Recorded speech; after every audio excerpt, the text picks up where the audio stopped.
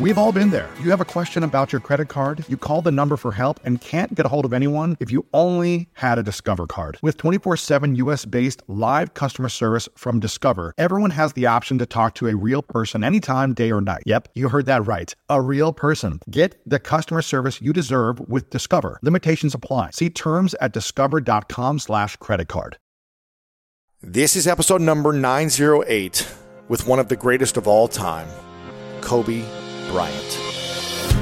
Welcome to the School of Greatness. My name is Lewis Howes, former pro athlete turned lifestyle entrepreneur, and each week we bring you an inspiring person or message to help you discover how to unlock your inner greatness. Thanks for spending some time with me today. Now let the class begin.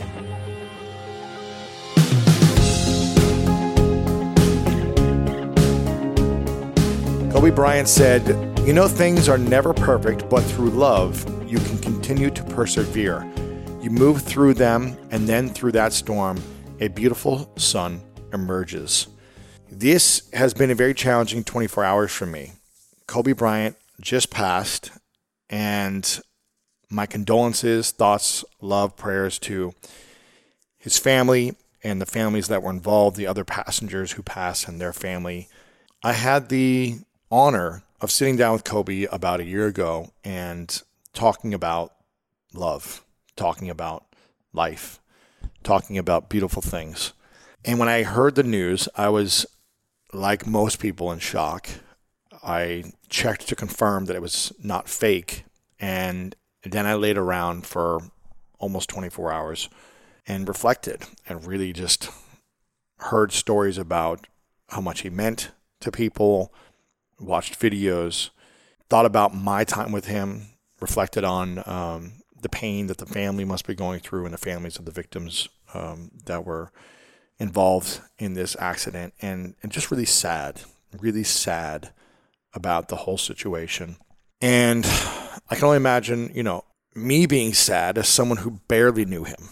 I knew him for an hour of time and a few text messages afterwards. I feel sad for the people that knew him very well, and can only imagine the pain that they're feeling and the hurt and the confusion. And I just want to send lots of love to everyone involved who truly knew Kobe in an intimate way. And a lot of people have been asking me to reshare the interview that I did with him. They said it was one of the most powerful interviews that I've ever seen with him. They said they never heard him talk about the things he talked about. Again, we talk about love and intimacy and the questions that he has yet to answer for himself. We talked about so many different moments in his career, moments from his childhood, and so many people afterwards told me that it was one of the most powerful episodes. ESPN cut up multiple clips and shared it all over social media and their website. And I was flattered by this. I just, was a curious person. I loved his work. I loved his the way he thought, his mentality, his work ethic. And as a fan, I just wanted to do a great interview. And I remember getting the opportunity to sit down with him. And I wanted to share with you my lessons from what I learned about him. And then make sure that we're going to post the full interview as well attached to this. But I wanted to share my thoughts of what I experienced and the type of man that I experienced when I got to sit down with him. And it was crazy. I was talking with Tiffany, who films and edits the podcast, because she went to his office with me. And so I was reflecting with her, saying, man, what was it like for you? And we were going back and forth.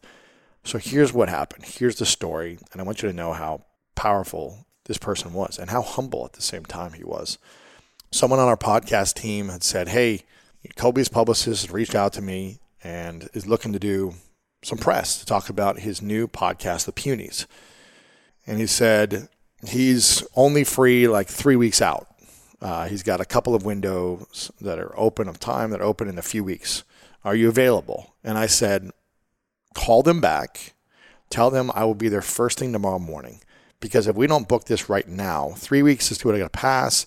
And they're going to reschedule, and it's never going to happen. So I said, do not hang up the phone until you get them to confirm. I will go anywhere, anytime, any place tomorrow morning. You just tell me when and where. I will be there. And I said, do not hang up until you get them to confirm. And they get back to us and say, okay, tomorrow morning, his office, which is in Orange County, 7:30 a.m., I think is when it was supposed to start. Sometime early, sometime before the work day. It was like 7:30, 8 a.m. or something. I said, great, done. Now, this was about 5 or 6 o'clock at night, the night before. And I'm going to a concert this night to support another guest that we had on, Lindsay Sterling. She had a concert in L.A. I said, I'll be there. So I end up going to her concert. She doesn't come on till late, and I don't get back till about 12:30. Now I've got the biggest interview I've ever done in about 8 hours, right? And I haven't prepared yet. And I'm kind of like nervous, but I'm also like, this is going to be amazing. Like, I'm so excited for this. It was almost better that I didn't have a week to prepare in my mind, because I think I would have built it up too much. I would have been maybe a little nervous or not sure, and it was actually perfect. So Tiffany, who's filming, comes over, grabs the camera gear around 5 a.m. or something. And I'm like, we got to get there early. We need to make sure we're set up an hour and a half early. Like, the publicist said, we only have 20 minutes. We've got to be ready. You need to turn the camera on, the lights on, the mic's on. It's got to be ready to go so we can get the most out of this in 20 minutes. Now, she comes over. We get the camera gear. We hop in my car, and I start playing the first 2 episodes of his podcast, The Punies, which, if you haven't downloaded The Punies, it's amazing. And parents, you got to have your kids listen to this. And it's really going to continue to further the legacy of what he created, because they're really inspiring episodic cartoons for kids to overcome doubt and insecurity and fear and all these things that we talk about in the School of Greatness. So I listened to the first 2 episodes, and I'm just like, wow, this guy is talented as a storyteller, as a director, as a writer. He is talented. He's not just a great basketball player. He's a talented storyteller. And I go, Tiffany, we got about an hour and a half drive. So I go, Tiffany, like, find everything you can, any unique fact, any detail about Kobe's life. What do I need to know? Early days, parents, living in Italy. How many languages does he really speak? Just tell me everything you can think of. And she's downloading me, and I'm just taking it all in as I'm driving down there. We're taking the 405 down to Orange County, right? And so then we get there. It's probably, 6:30, 6:45 a.m. And this was one of the most memorable things that I always remember about Kobe. So we get there. We're waiting in the lobby of this building that he's in, his office is in, and we're there for maybe 10, 15 minutes. I call the publicist or the person coordinating his assistant at the time to let us in. And she lets us in about 10, 15 minutes later. And so we go into the office. There's no one there. She's turning the lights on. It's this, nice media business office, right? We go in there, and she's like, okay, here's where we normally film. And this location where they normally filmed was not, in my opinion, up to standards of the visuals that I wanted to have to represent this interview. So I said, can we look around the office and see if there's any other space to maybe set up a little mini studio? And she said, sure. So we walk around, and we go down this long hall, and this long hallway has all these kind of offices to the sides, to each side of the hallway, with big windows that you can see inside these kind of like boardroom looking offices. And as I'm walking down, I see that the lights were off in most of them. And I don't think anything of it, but I keep walking down, and I see the other end of the office. I'm like, nah, I don't like this over here. Let's walk back. And as we're walking back down this kind of glass hallway of offices, I take a glimpse over to my left, and I see this one office. All the lights are off, and I see just a figure in the back corner looking up, no computer on, no phone on, just sitting at a desk looking into the ceiling is what it looked like. And I'm like, that's Kobe. I'm like, that's Kobe. He's in the office at 6:45 a.m. sitting there dreaming. I don't even know what he was doing. He was just looking up and not working, not on any device, just there. Lights off. And I was like, what? And I asked her, I go, is that Kobe? And she's like, yeah. And I go, how long has he been here? I thought no one was here. She goes, oh, he's been here for at least an hour. And I go, what? Are you kidding me? An hour? I'm like, what's he doing? And she's like, he's preparing for the day. He's got a lot to do today. After you, who was coming in? Lil Wayne was coming in to do an interview, to interview him after me. He had a bunch of different meetings and projects he was working on. And I was like, Lil Wayne's coming in right after me. So his whole production crew was there setting up about an hour later. And it was crazy, right? And so I go, wow. So he's been here for at least an hour. She goes, oh yeah, he's always the first one in and typically the last one to leave. I go, what? And so in that moment, I was just blown away because here's a man who has done it all. At this time, he'd already won an Oscar. He had, 5 NBA championships, Olympic gold medalist. He had 20 years in the league. He'd done it all, made a ton of money. He had nothing else to prove. And 40 years old, first one in the office, hours before anyone else.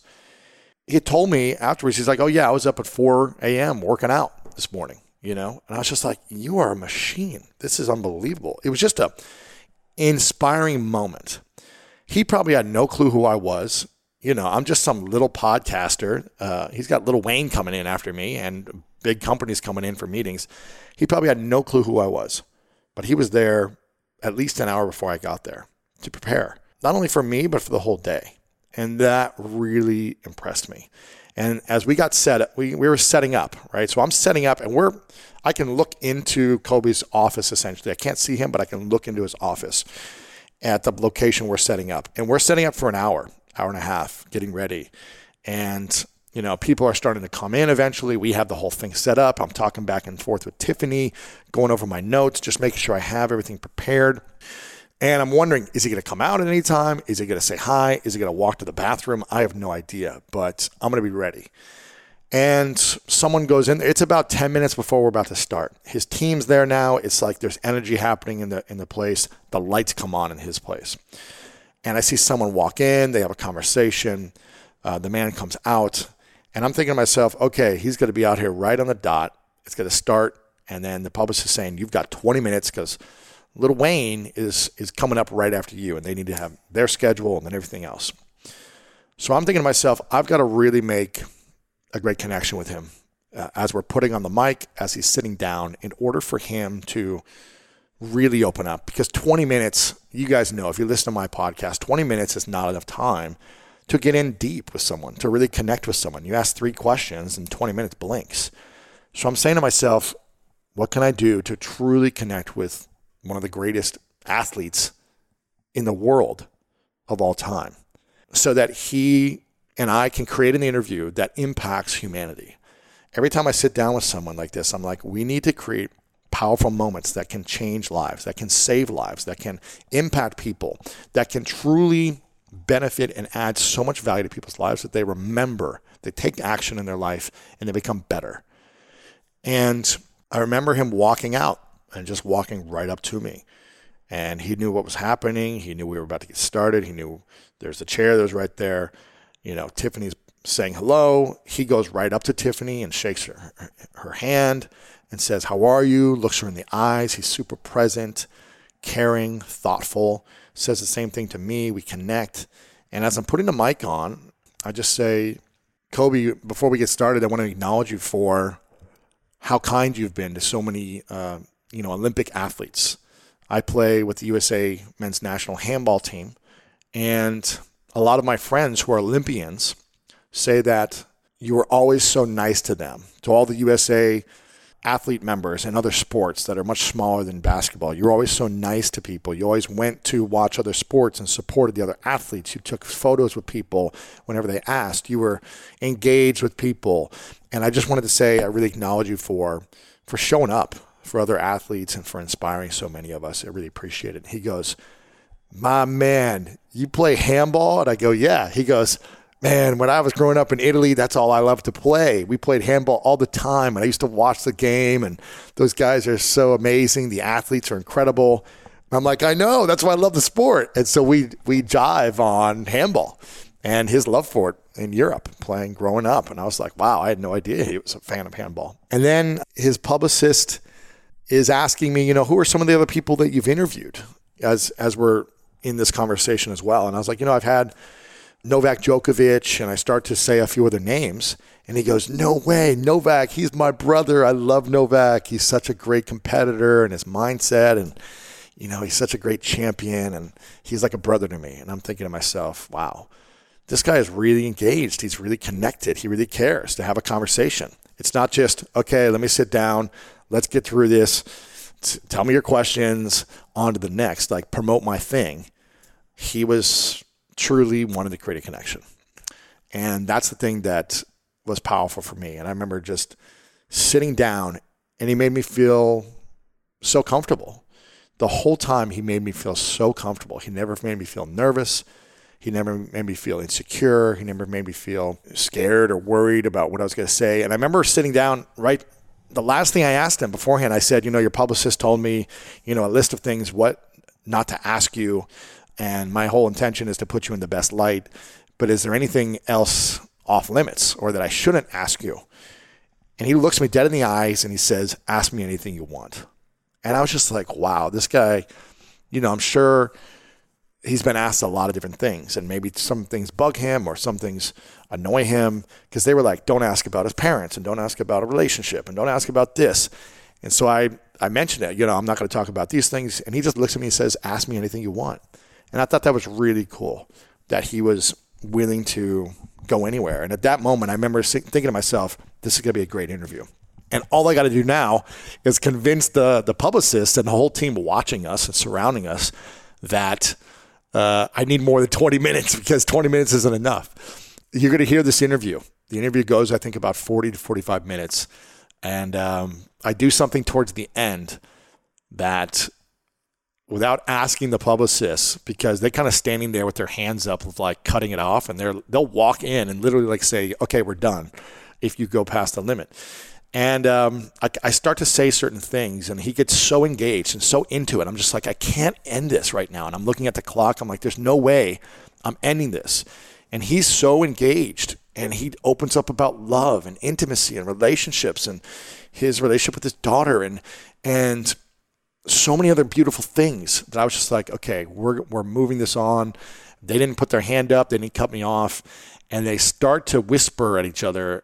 And I do something in that moment when they start to come in, they're about to walk in, and I say something that allows it, in my opinion, to get some of the best parts of an interview I've ever had in these last 6 or 7 minutes of this interview. That really just, he said things I never heard him say. And so many people emailed me, and this is, ESPN picked this up, and NBC.com and Olympics.com and Sports Illustrated, they all picked these things up at the end, because they never heard Kobe say these things. At the end, he was so gracious, so giving, so caring. He started following me on Instagram. He messaged me a few times, and I was just like, wow, this is a guy who's connected to the biggest stars in the world. And I remember even saying, like, wow, this is, I wish I would have got this on film, but he was like, thank you for this interview. It was really special for me. It was one of my favorites. And I was like, dang it, I should have got that on footage, But the moments were powerful, and we packed up. It was just me and Tiffany and a couple of cameras and a couple of lights, and the production company for Lil Wayne. It was like this massive, like 30-person production company with all this gear, setting up an interview, and all these black cars outside with Lil Wayne security. And I was just like, just little old school of greatness, popping in, setting up, and packing up real quick and popping out. And, they were probably there for a few hours setting up and doing everything. And I was just like, man, I'm just really grateful. And I remember the whole drive back, me and Tiffany were like little kids. We were like, I don't know a time where I've ever been that excited. And Tiffany as well. Tiffany is a big NBA fan. She played basketball. She worked, did video for the WNBA for a little bit. And we were just like, that was amazing. We just interviewed Kobe. Like, it wasn't just doing the interview. It was just everything about it. It was the moments that he shared with us. It was the things that he said that, like, you'll hear pauses where he doesn't answer for like 5, 6, 7 seconds because he's thinking about these questions. And I just thought there was something about it that was so magical. And people always ask me, I've done over 900 episodes. They'll say, what was your favorite episode? And I'm always like, it's really hard to say like your top 3 out of 900 episodes. hundreds of interviews. And I'm always like, Kobe, he's in the top. Kobe's been in the top for the last year and 3 months since this episode came out. So I'm just great. You know, it's sad because I was actually supposed to interview him again. He had a book that came out a couple of months ago, and I was scheduling another interview with him, but something that came up, and I had a trip already planned during the time where he was available, because he told me, he said, I'm looking forward to the time just to like do this again. And I said, if there's ever anything I can do to promote you, he's like, yeah, I've got a book coming out. Like, I would love to come back on. And I really wish I would have had that time. And I wish I would have, you know, looking back, canceled that trip and done whatever I could to make that time happen. I thought I would get more chances. And highly unfortunately, that did not happen. And I'm just sad for his family. I'm sad for his friends. I'm sad for the families involved. And I just know he would have created some incredible stories, some incredible magic with all the talents that he has and the hard work and the commitment he has. So I want to share this interview with you.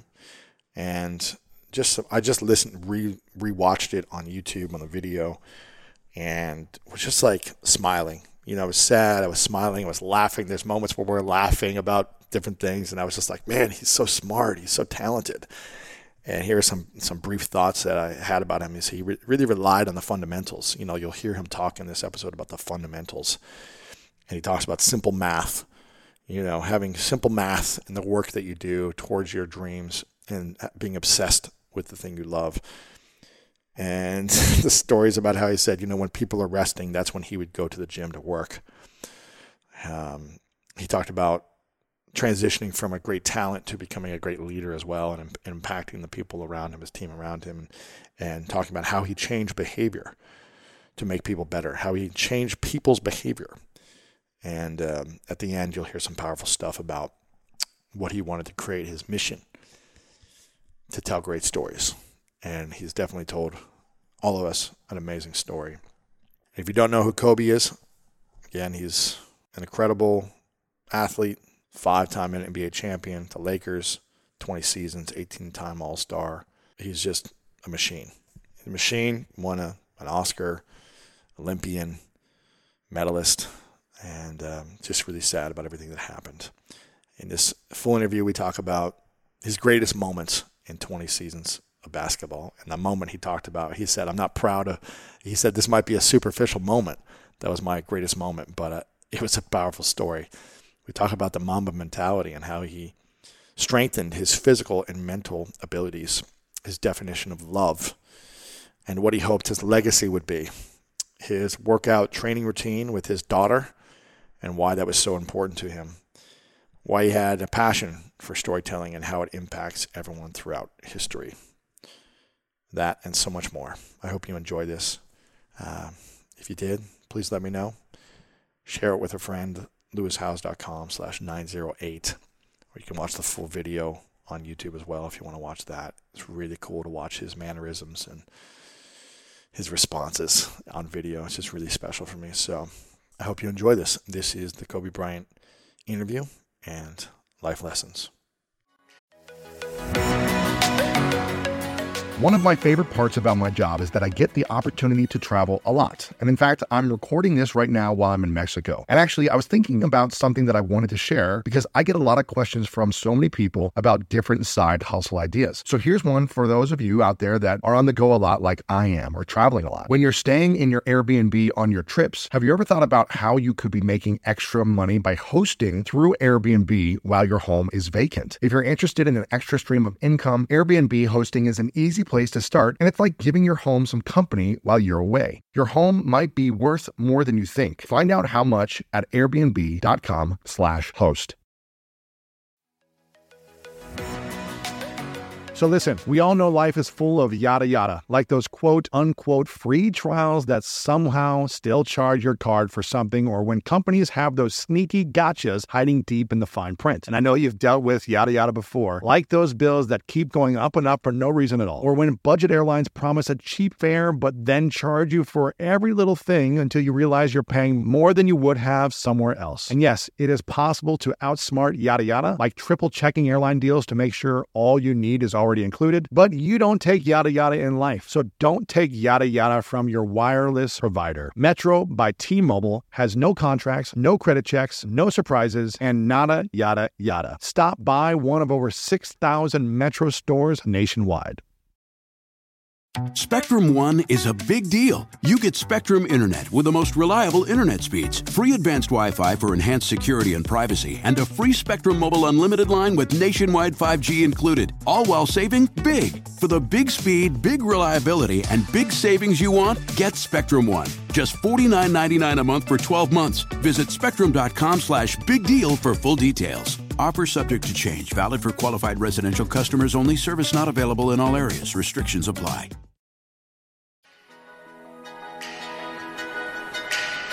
Welcome, everyone, to the School of Greatness podcast. We have the incredible, legendary Kobe Bryant. My man, it's good to meet you. Pleasure, man. Congrats on everything. You're an icon, a legend. And the thing I love the most about you is that you really care about other human beings. Your heart is so big, even though you've been known for this focused mentality that is just almost psycho in some ways, but you care deeply about human beings. And I think that's why so many people love you as well. So I want to acknowledge you for your kindness and your generosity towards humanity.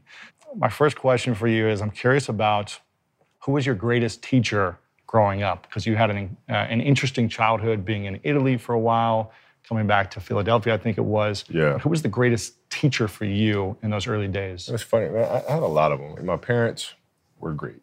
You know, growing up, they instilled in me the importance of imagination, of curiosity, and understanding that, okay, if you want to accomplish something, I'm not just going to sit here and say, yes, you can do whatever you want. Mm. Yes, you can, but you have to also put in the work to get there, right? So they taught me that at a really early age, man. And when you grow up as a kid thinking that the world is your oyster, and all things are possible if you put in the work to do it, you know, you grow up having that fundamental belief. Yeah. Who was more influential for you, your father or mother? Both were influential at different points. Yeah. My mom was there on a daily basis. My father was really influential at a really critical time where I had a summer where I played basketball when I was like 10 or 11 years old in a very prominent summer league in Philadelphia called the Sunny Hill League, where my father played, my uncle played, and they were like all-time greats and stuff. And Wilt Chamberlain played in the league, Earl of Pro Monroe played in the league. Here I come playing, and I don't score 1 point the entire summer. Really? Not one. How old were you? 11. And you're playing against other 10, 11-year-olds? Or you didn't score once? Not one. Were you in the game? I was in the game. How'd you not score? Because I was terrible. Really? Yeah. At 10, 11 years old, you were that terrible. Awful. I mean, and I had these big knee pads on because I was growing really fast. And I had my socks all the way up here, and I had like the pod top. Skinny, like skinny as hell.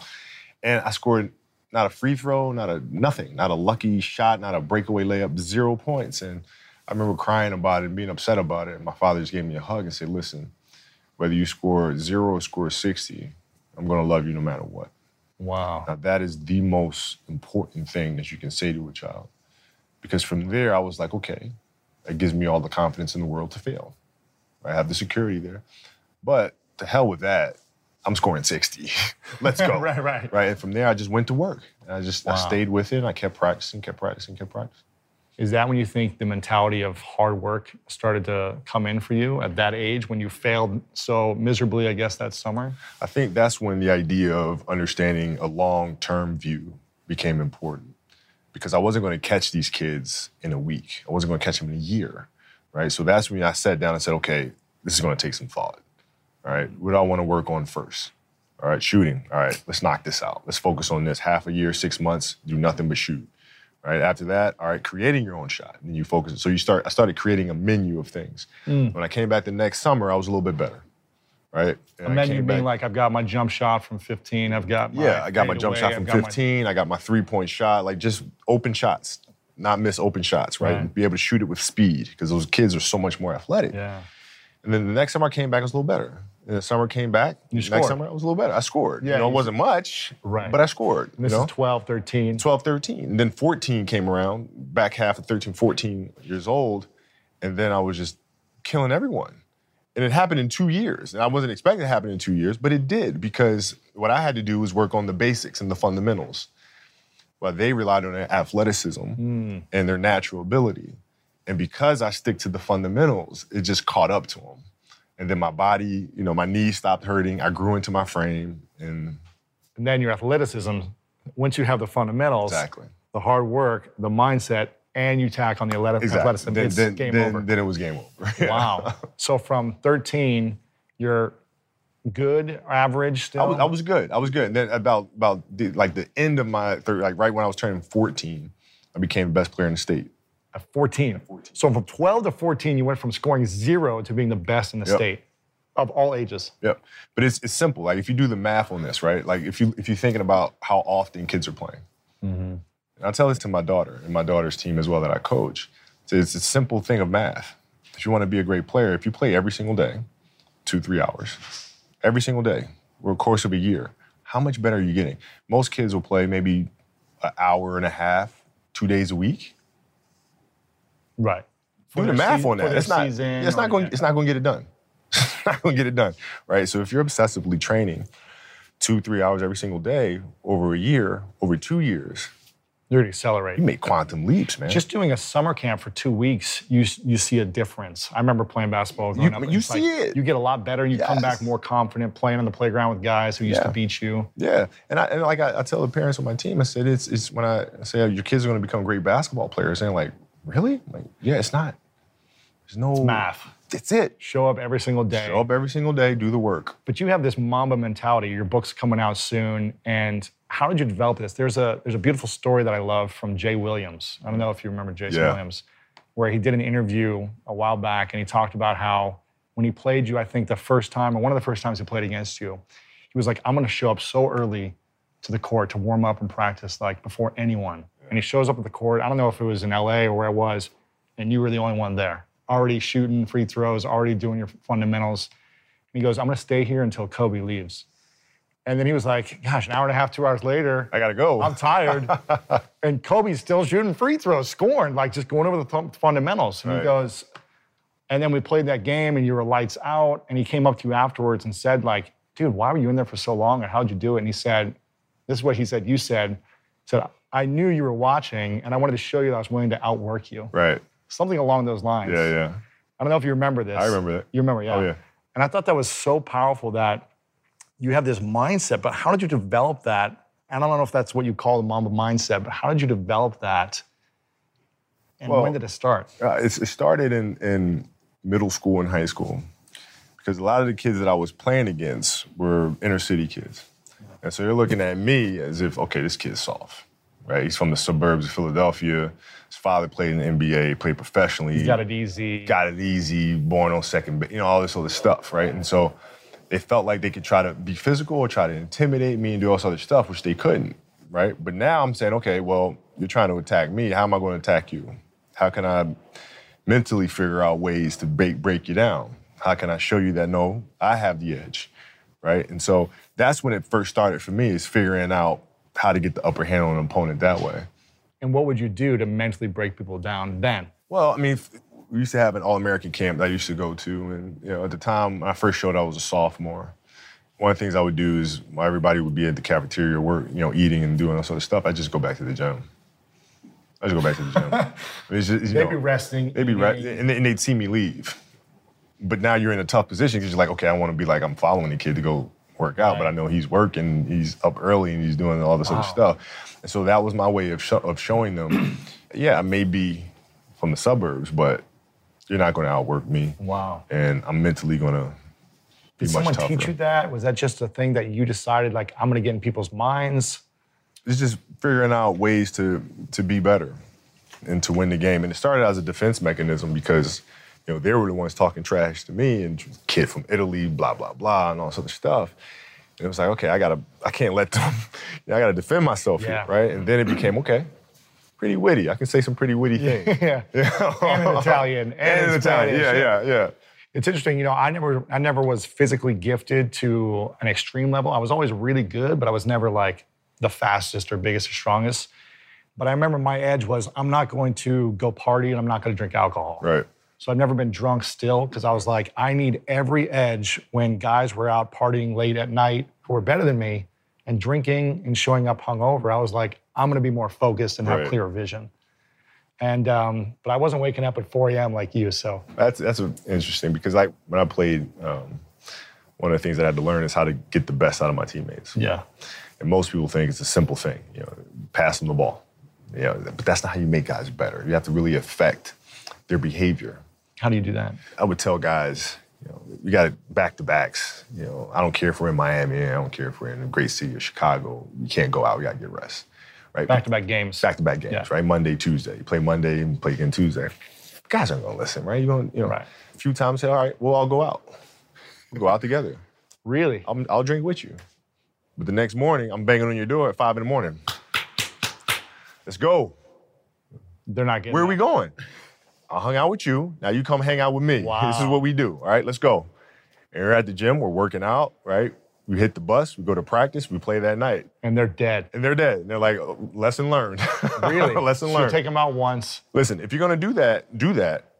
But don't let that compromise what we're here to do. Right. This is why we're here. This is why you're here in the first place. Yeah. Right? And if we're going to win a championship, we have to have that championship mentality That's it. and work ethic. That's it. So you got to show them, no, Kobe can do that and still has the energy to get up and do this. So either I got to meet that same energy or I got to keep my butt in my Go to room. bed early, yeah. Wow. What are some other things you did to rise the level of your teammates? What are some other ways that you can? And what do you think people can do in general with a business team or any sports team? I think you have to listen, pay attention to what your colleagues or teammates are saying, and what are certain things that drive them, certain things that motivate them, that trigger them. One of my favorite ones, Powell hates it every time I tell this story. He hates it. But we lost to the Celtics in 2008. And it was a physical series. I mean, they beat the crap out of us. Yeah. And so we go into the Olympic year, that year. We wound up playing Spain for the gold medal match. And we beat them. Uh-huh. And so now we come back to start training camp. And Powell shows up the first day of training camp. I had my gold medal hanging in his locker. Oh, no. And he, like the one thing that he truly, truly loves is his country. Of course. Like, that is like everything to him. So it just drove him crazy. Oh, I said, Pal, gosh. listen. He said, you're an asshole. Blah, blah, blah. I said, listen, Pal, you lost to the Celtics. You lost to us in a gold medal match. Let's not make this 3 in a row this year. Wow. Okay? That is Let's brilliant. win this thing. And that was it for him. And he probably stepped up at a whole nother level. Powell was a phenomenon to begin with. And then for him was just stepping up to a level of physicality that we needed him to get to, which he did, and we went on to win back-to-back championships. My man. Yeah. How important is understanding human psychology and human behavior to work with a team as opposed to just relying on your gifts and talents? It's probably the most important thing. When you're in this culture in our society, you can do some phenomenal things individually, but they'll never reach their full potential unless you do them collectively. And you have to figure out how to do that. And, Phil Jackson was great at that. Mm-hmm. And Phil, he wouldn't just coach the team or coach the game, but he'd read everything about every single player. Really? You learn about your history, how you grew up, how you were raised, where were you raised. He'll read every interview. He'll learn about you and gives him a better understanding of what's motivating you or what your insecurities are, right? And then it just helps him communicate with you better or even push a button here if he needs to. When did you learn that it was important to understand who your teammates are, what their likes or dislikes are? Was that in high school for you or more? No, it was, I learned it from Phil. There was a stretch in 2003 where Shaq was out with an injury. And Phil called me up to his office and said, okay, we need you to really turn on the afterburners and start scoring the ball if we have to win. So I did, and I wound up scoring, I think it was 9 straight games with 40-plus points. 9 straight. 9 straight games. And then Shaq comes back, second to last game of that. And then Phil calls me up to his office and says, Kobe, okay, I need you to dial it back. I'm like, why? Like, we're winning. I don't understand. He says, because our goal is to win a championship. And we can get through the Western Conference with you playing this way. But in the East, we can dominate them inside with Shaq in the post. But if you continue to do this, we'll lose Shaq. We'll lose him. His motivation, his excitement. What triggers him, right? So I need you to pull back so we can pull Shaq forward for June. Wow. And I just looked at him like, this is one smart dude. Wow, that's really smart. Yeah, it's one smart dude, man. So I pulled it back. Wow. Yeah. I want to take a quick break to thank our sponsor, ZipRecruiter. Now, I have been building businesses for the last decade, and one of the most challenging things for me in growing a business is hiring. Having the right people on your team, having people, and having quality people who really believe in your vision and mission. But it's really challenging, and sometimes it takes a long time, and it's never easy to find the right person. And Cafe Altura's COO, Dylan Miskowitz, experienced how challenging hiring can be also after unsuccessfully searching for a director of coffee for his organic coffee company. But then he switched to ZipRecruiter and saw an immediate difference as opposed to just trying to do it on his own. And you can too by signing up for free at ZipRecruiter.com/greatness. Now, ZipRecruiter doesn't depend on candidates finding you. It finds them for you, which is a huge help. And its technology identifies people with the right experience and then invites them to apply to your job, so you get qualified candidates faster. And in fact, after posting his job to ZipRecruiter, Dylan said he was amazed by how quickly great candidates were applying. And he found his new director of coffee in just a few days. Now, with results like that, it's no wonder 4 out of 5 employers who post on ZipRecruiter get a quality candidate within the first day. So see why ZipRecruiter is effective for businesses of all sizes. Try ZipRecruiter for free at ZipRecruiter.com/greatness. That's ZipRecruiter.com/greatness. Again, ZipRecruiter.com/greatness. ZipRecruiter, the smartest way to hire. Also, a big announcement, we've got a movie coming out. That's right. We have been working on a movie for the last couple of years. It's called Chasing Greatness. And you can go to greatness.com right now to opt in to be notified of when we're launching this online. We're also doing a live premiere in Los Angeles, Hollywood. If you want to come and watch this live, then come check it out. All you need to do, again, is go to greatness.com, be notified of the live premiere, and also when we're releasing this entire movie and documentary online. So check it out right now at greatness.com. What do you think has been the greatest challenge you've had since leaving the game?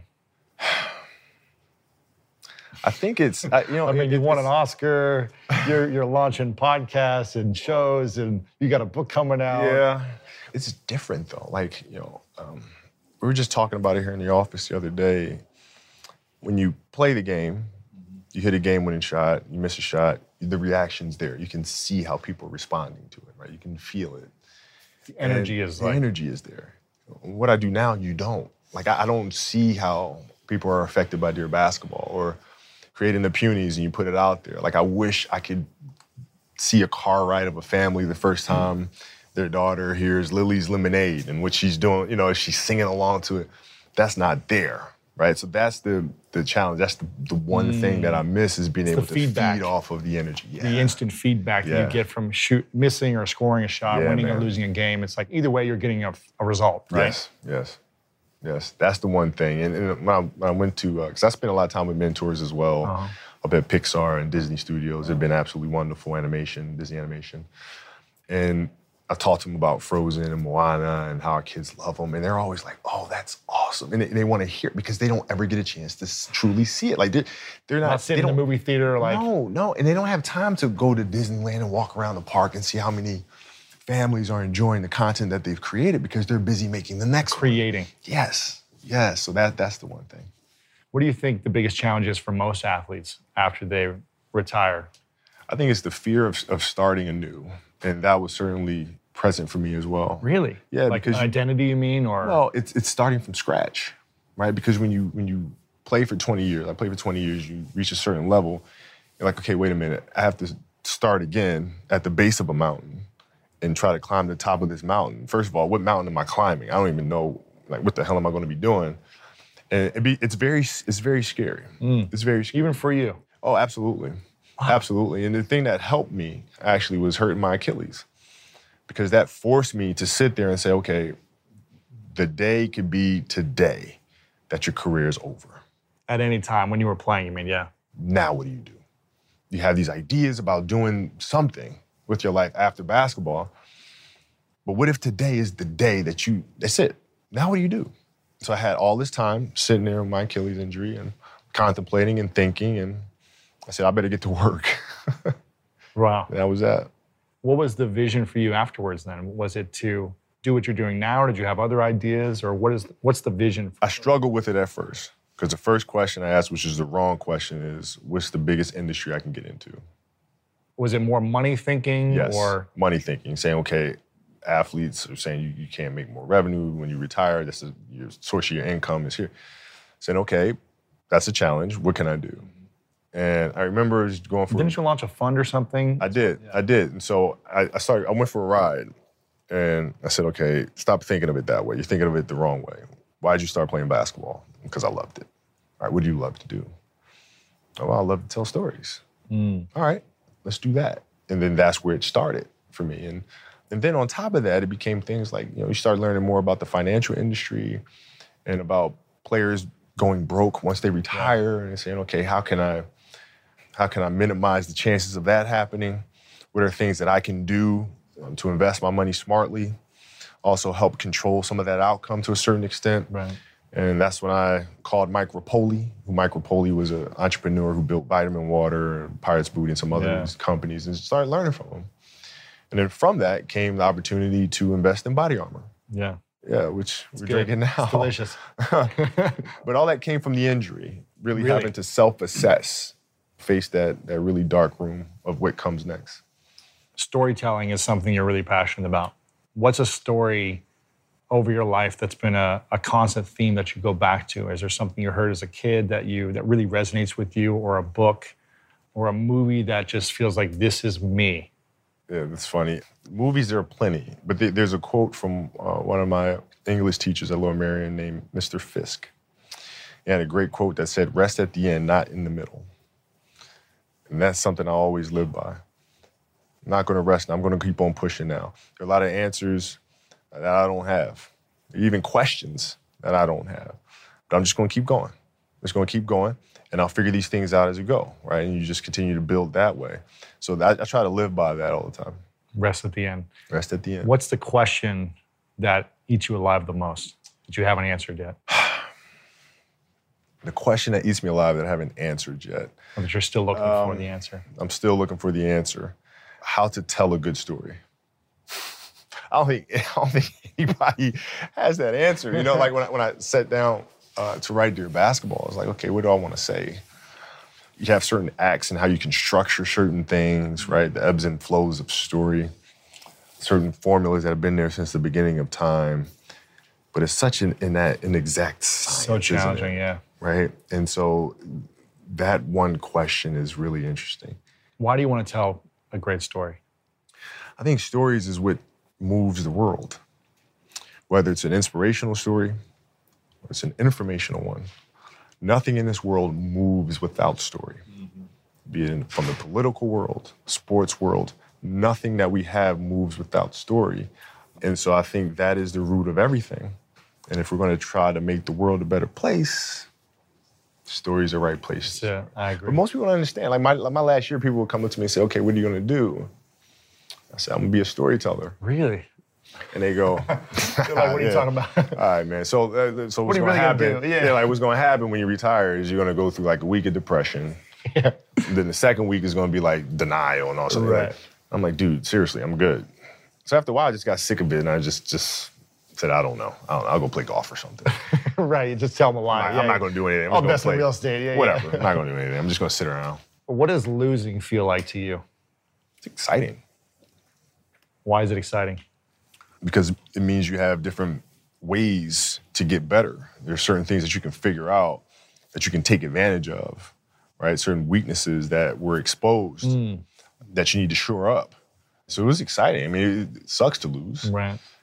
But at the same time, there are answers there if you just look at them. Because you get the information from losing more than from winning, probably. Yeah. I mean, the answers are there when you win, too. You just have to look at them. Yeah. Right? So it's a constant process. It's exciting when you win. It's exciting when you lose because the process should be exactly the same, whether you win or you lose. As you go back and you look and you find things that you could have done better. You find things that you've done well that worked. You figure out how did they work? Why did they work? How can you make them work again? Yeah. And but the hardest thing is to face that stuff. That's a really, really tough challenge. You mean face it? You mean look yourself in the mirror and say, okay, this is how I showed up, or this is what happened? And I'll give you an example. So Katie Lou Samuelson is one of the best college basketball players in the country. She plays at UConn. She's going to be a senior. Right now. She's from Huntington Beach, out here by us, and so she comes down and she works with some of my girls on the team, and she helps coach. And they just had a really tough season last year where they lost to Notre Dame in the final. That's right. Really tough. First loss in years, right? Yeah. And so I asked her, I said, have you watched the Notre Dame game? She was like, no. I said, well, why not? I said, I don't want to watch that. I said, I know you don't, but you're going to play Notre Dame this year, yeah? Yeah. What's the chances you see him again in the final? I said, well, you probably see him again.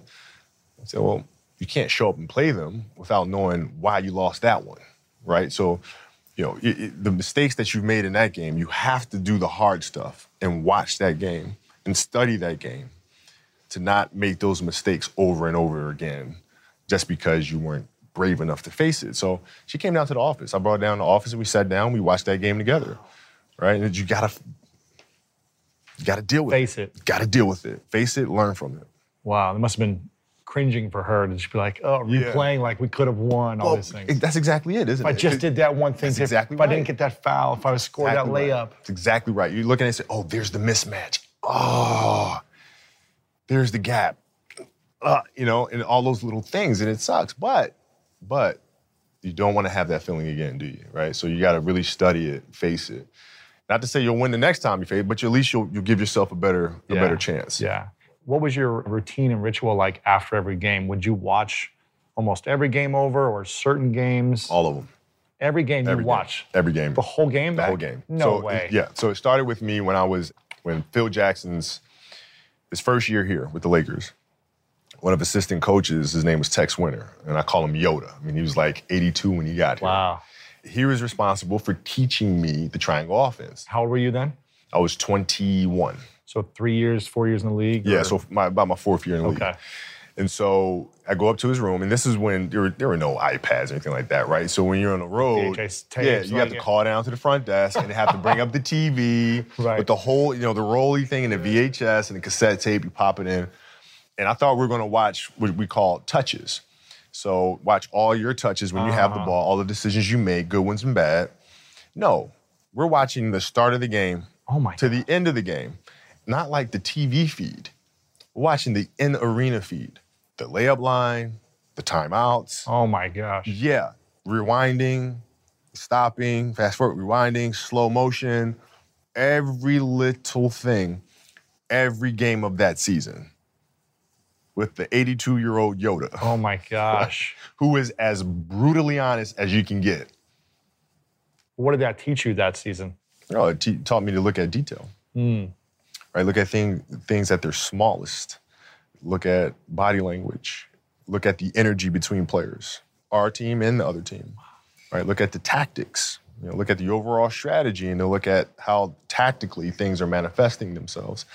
And because I watched so much film, then it gave me the ability to see game in real time as if I was watching film. Wow. Where I can see pop, pop, pop, pop, pop, pop, pop. Because a lot of times the game starts moving really fast. But if you train yourself to watch hours and hours of film, the game's not moving that fast anymore. You can really recognize who's doing what and why. Then you can position guys in the right places in real time. Seeing it before it happens. Yes. Yeah. In football, we'd watch it once a week, game film, but not after every game. It was only one game a week. You got like three a week sometimes. Yeah, you gotta go. And I know Tom Brady's obsessive over game film as well. Yep. I mean, watching his show that came out, Tom vs. Time, was all about him just in there studying. Even months after the game, he's studying to prepare, right? It's just like he's obsessed. Nonstop. That's one of the keys, you think? It's like if you're not watching film, whether it be as a speaker on stage or a performer and a musician, if you're not watching yourself back. You gotta learn, man. I mean, Beyonce's same thing. Really? After a performance, she's immediately on her laptop rewatching the performance. No way. Yes, seeing how to do things better. What could we have done differently? It's an obsessiveness that comes along with it. You want things to be as perfect as they can be, understanding that nothing is ever perfect. But the challenge is try to get them as perfect as they can be. And what can you do? It's in your control. So control what you can. I can watch film all day long. It's going to help me get better. Yes, yes. Now, did you have your teammates also follow on this obsessiveness that you had as well? Or did you just encourage them, or what was the... No, you can't push somebody to do that, right? But what you can do is alter behavior and also change the vernacular of how they speak about the game. So on team buses, team planes, in a locker room, after practice, I would look at the film. I'd pull Powell, Lamar, D-Fish, pull them aside and say, let's look at this.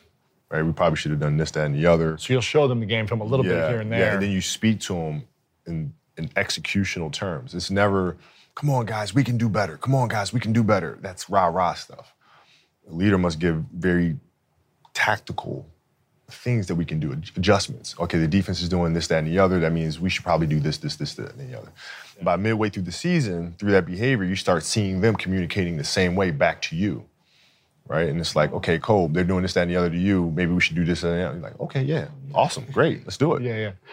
What about season 16, 17, 18? Are you still watching every game film as obsessively as the first 10 years? Not now, no. Well, when I was playing. When you were playing. Yeah, so when I was playing, what I would do is study the film, but study our younger players and see what areas do they need to develop in and how can I help them develop. That was the big challenge, is you move from being the single dominant player to understanding, okay, I have to help these other guys. How do I lift everyone else up? It's tough. You were so dominant your whole career, one of the greatest of all time. Was there a weakness that you had? Or did you, because obviously you're always trying to master your weaknesses so they became strengths, but did you, at the end or towards the end, did you ever feel like, gosh, I still haven't mastered this one part of the game? The challenge for me was always compassion and empathy. Because you're like, guys, let's go. Get results. Shut up. Don't complain, right? I don't want to hear your whining. I don't want to hear it. Don't no excuses. Don't tell me how rough the water is. Just bring the boat in. You know, I don't want to hear it. And it's that's funny. It's understanding, like, okay, these guys have lives. Right. Outside of they have other things happening. Have other things happening to them that may be affecting the way that they're practicing or the way that they're performing. Right? And it was hard for me to understand that because nothing bothered me. Anything personally that never fazed me when I played. You compartmentalized it. Very well. So I couldn't understand how my teammates couldn't do that either. So I had to really work on that aspect of it. That's hard. Yeah, it is. So did you feel like you never really had the compassion you wish you would have had? Like until the last maybe couple of years? Yeah, so I think about 2009, things started changing for me. I started really making a conscious effort to better understand. And that doesn't mean, you have compassion and empathy so you go softer on them. It's more like you put yourself to the side and you put yourself in their shoes and understand what they're feeling. And then you have to make certain decisions of, okay, what buttons do I need to push for this player to get them to the next level? So it's not sit around and it's all happy-go-lucky type of thing. Your leader, your job is to get the best out of them, even if they may not like it at that time. Yeah, wow. What are you most proud of from your 20 seasons? Honestly, may sound a little shallow, but I got to say beating the Celtics in Game 7. That's what I'm most proud of because it was the hardest. They were playing with Rajon Rondo, Paul Pierce, Kevin Garnett, All-Stars, Ray Allen, and it was myself, Powell, and the players that other teams didn't want. And how do we figure out as a group what to do? And the reason why I love that series so much is that we went down 3-2 against Boston. And now you got 2 games coming home. I remember sitting in the locker room, and they beat the crap out of us to that game. So we're sitting in the locker room, and it's really, really quiet. I'm sitting there looking around, and we just lost the Celtics in 2008, so this is like revenge, right? And they're kicking our butt again, right? So I sit around, and I just started laughing. And then I remember Derek Fisher looked at me like, and Lamar looked at me and goes, what is funny? I said, dude, they beat the crap out of us. They just beat the crap out. I said, I'm missing the part where that's funny. I said, man, listen, if we start this season and they say, all you have to do is win 2 games at home, and you're NBA champ. Would you take that? Yeah. And like, right. Yeah, right. That's all we got to do. Yeah. Go Down home, 3-2. win 2. We're NBA champions. All we got to do is win 2 games in a row. That's it. We'll take care of the first game, and I promise you, they're not winning Game 7 on our home floor. It's not happening. So we all just laughed about it. And then we went out and we figured it out. But that Game 7 we're down 15 points in the fourth quarter, right? And that's when you have to collectively look at each other and say, the spirit of your team must be good. Because at that moment is when teams fracture. If the energy amongst each other isn't there, that trust isn't there, you're done. And we were able to collectively dig deep together and say, all right, we're going to figure this thing out. Wow. And I wasn't playing well. I wasn't shooting the ball well at all.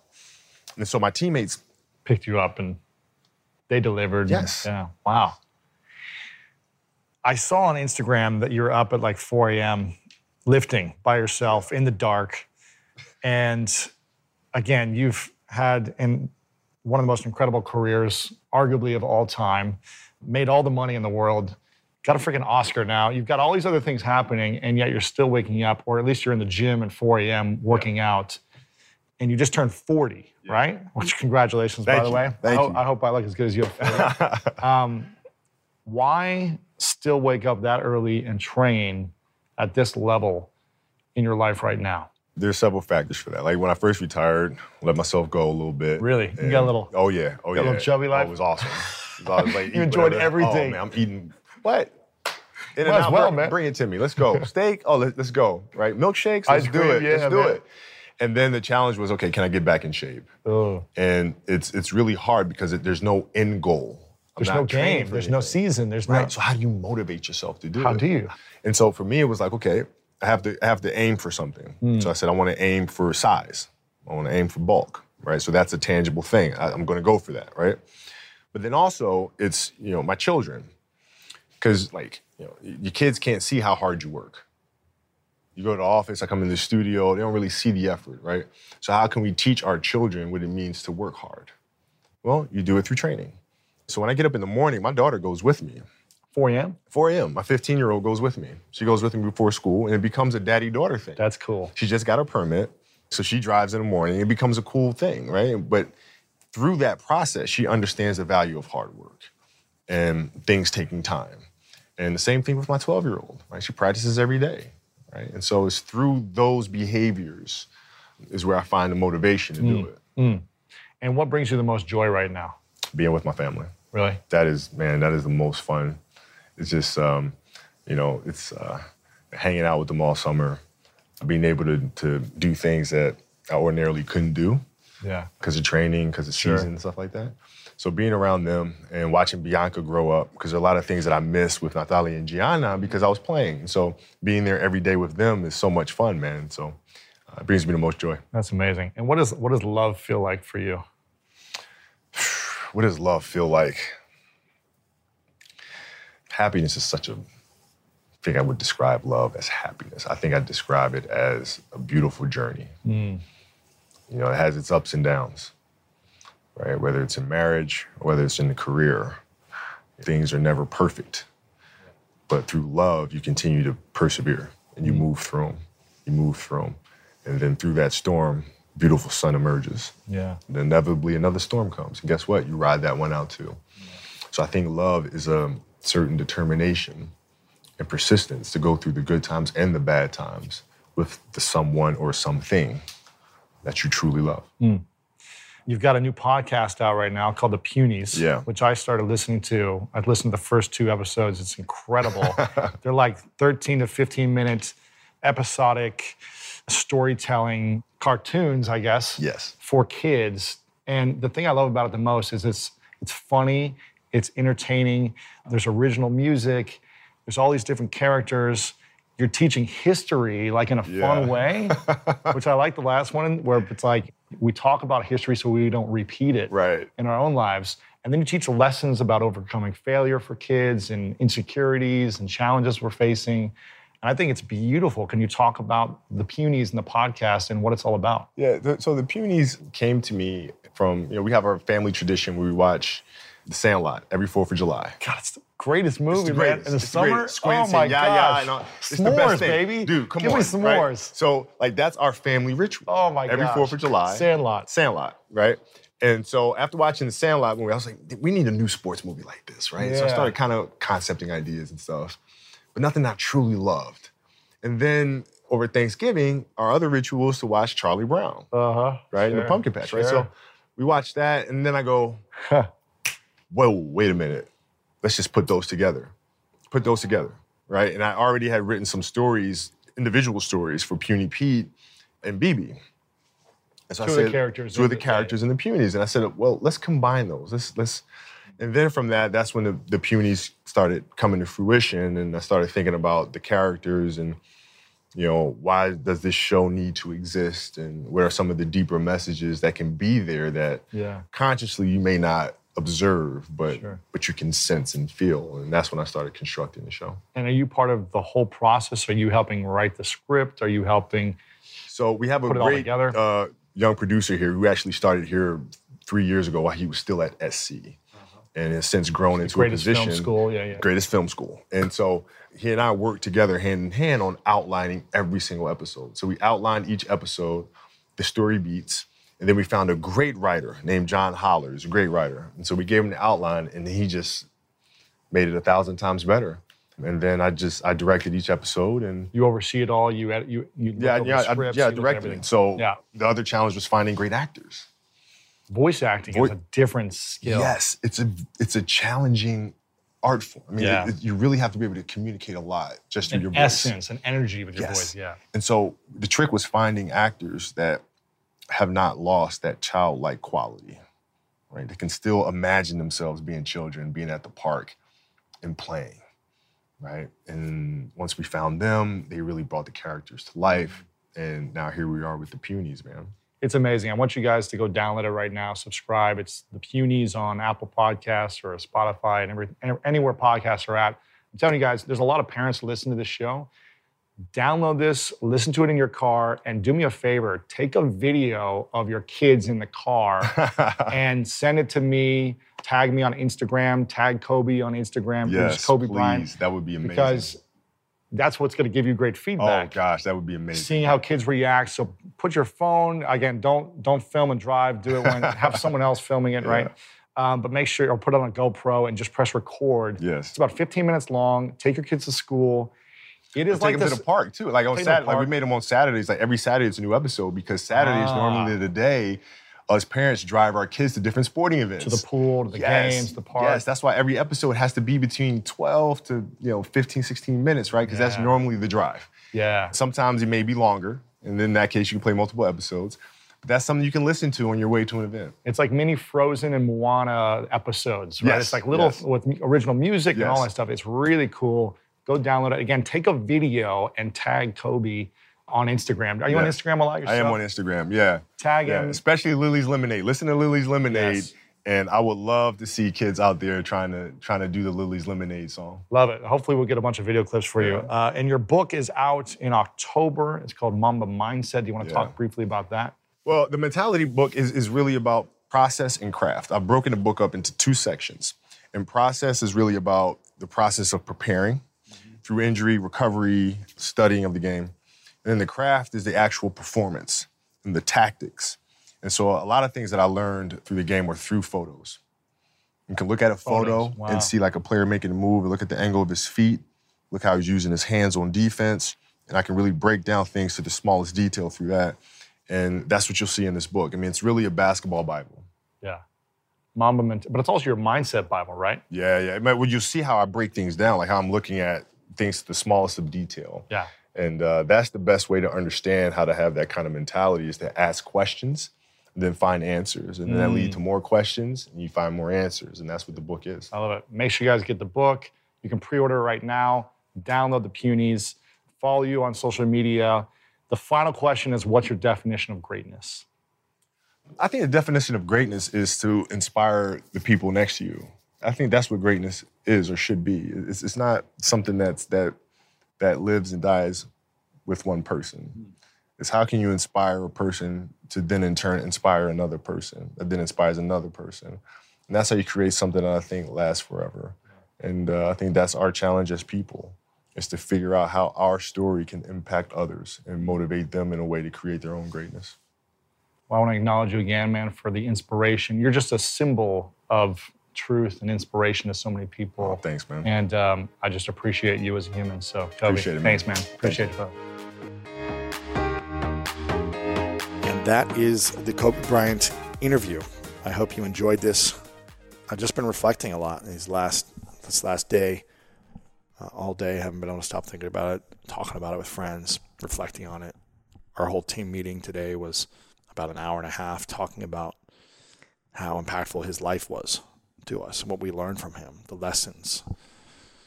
You know, he's not a perfect human being, but he continued to grow and learn, and he looked like he was really making a lot of progress in his personal life and his mentality about happiness and love and family and everything. And it's just a beautiful reminder for me that there are a lot of things that I get frustrated with too quickly, get triggered by too easily. A lot of things I get angry with that I don't need to. My girlfriend, Jeanette, she's always saying, you know, baby, you stress too much. All we have is this moment. She says this over and over to me. She's like, baby, you stress too much. It's good to think about the future and dreams and goals and plan, but all we have is this moment. And sometimes it's really unfortunate that things like this happen to hit us even harder and remind us. And I'm just grateful for my life. I'm grateful for the people in my life, for my health. I'm grateful for Kobe and how he impacted the world with what he did. I'm grateful for the time he spent with me, the impact he made on my life personally. And there are so many lessons that he taught me through his example, through his symbol, and through that time of meeting him again, just being there, him being there an hour before me when no one was there to prepare and visualize and dream.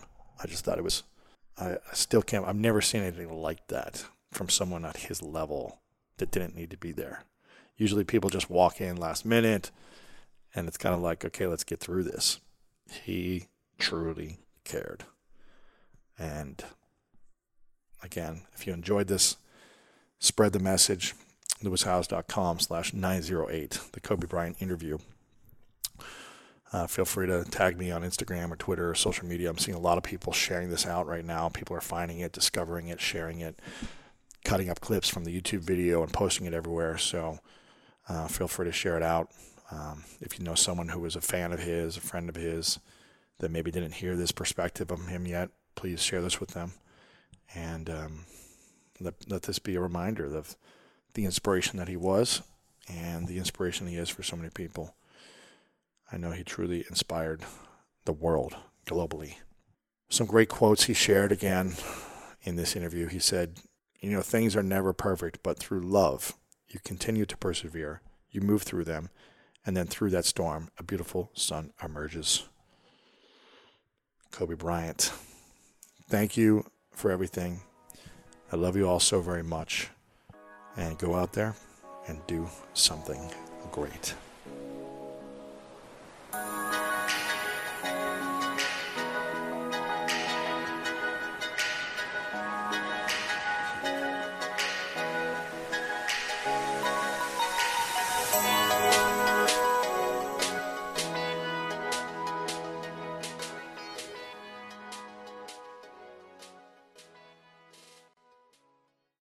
At Capella University, you'll get support from people who care about your success. From before you enroll to after you graduate, pursue your goals knowing help is available when you need it. Imagine your future differently at capella.edu.